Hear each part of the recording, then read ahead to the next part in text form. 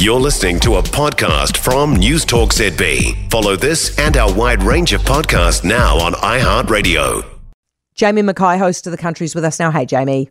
Hey, Waka Kotahi would be better off worrying about potholes than pigs, Heather. Lord, and, no, it's true. It is true. Yeah. And I was a wee bit worried getting dumped or bumped from the sponsored slot now for Winston, because I heard you say that Winston was going to go with Labor, and I thought, surely not. He was on my show today. Surely he can't do that.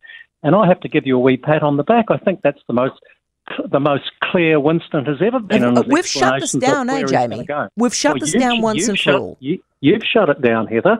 I mean, surely he wouldn't appear on my show again if he backtracked on that one. He's too far down that track to change his mind. I'm a bit worried for Winston, Heather. I think he might be lonely and loveless on the cross benches.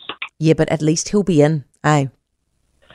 Yeah, well, I think golf's my hobby. That's what I do in the weekends. His hobby's politics, and that's what he likes doing. Incidentally, useless trivia for you, Heather. We'll get to the script eventually.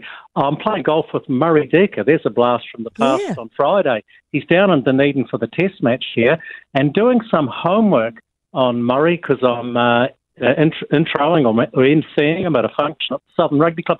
He is 1 day younger than Winston Peters. That is amazing. That is, and look at how good both of them look.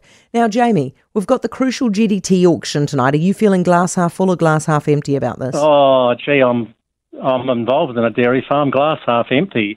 Although I was buoyed by Mike Mack. Two go-to guys I use, Mike McIntyre at Jarden and Nathan Penny at Westpac. So Mike buoyed me a bit. He's just back from overseas, and he reckons that we're nearing the bottom. US production, in fact, Northern Hemisphere production constrained by the heat. North Island production here domestically impacted by excess moisture. It's very wet in the North Island. So he's picking an overall increase. I hope he's right, because it's getting a bit grim for the poor old dairy farmers. Nathan Penny, for his part, says it's a rinse and repeat from the last auction where whole milk powder fell 1.5%, overall prices down 1%. If anything, this auction might be a touch weaker. Look, the numbers aren't great, Heather. Cost of production's $6.80 per kilogram of milk solids. Debt servicing now with interest rates doubling or even tripling in some cases, $1.50. That makes break-even point for farmers $8.30. A lot of the banks are sitting at $7.80 at the moment. Yeah, difficult times. Jamie, good to talk to you. Thank you so much. Enjoy your golf and hopefully you win. That's Jamie Mackay, host of The Country.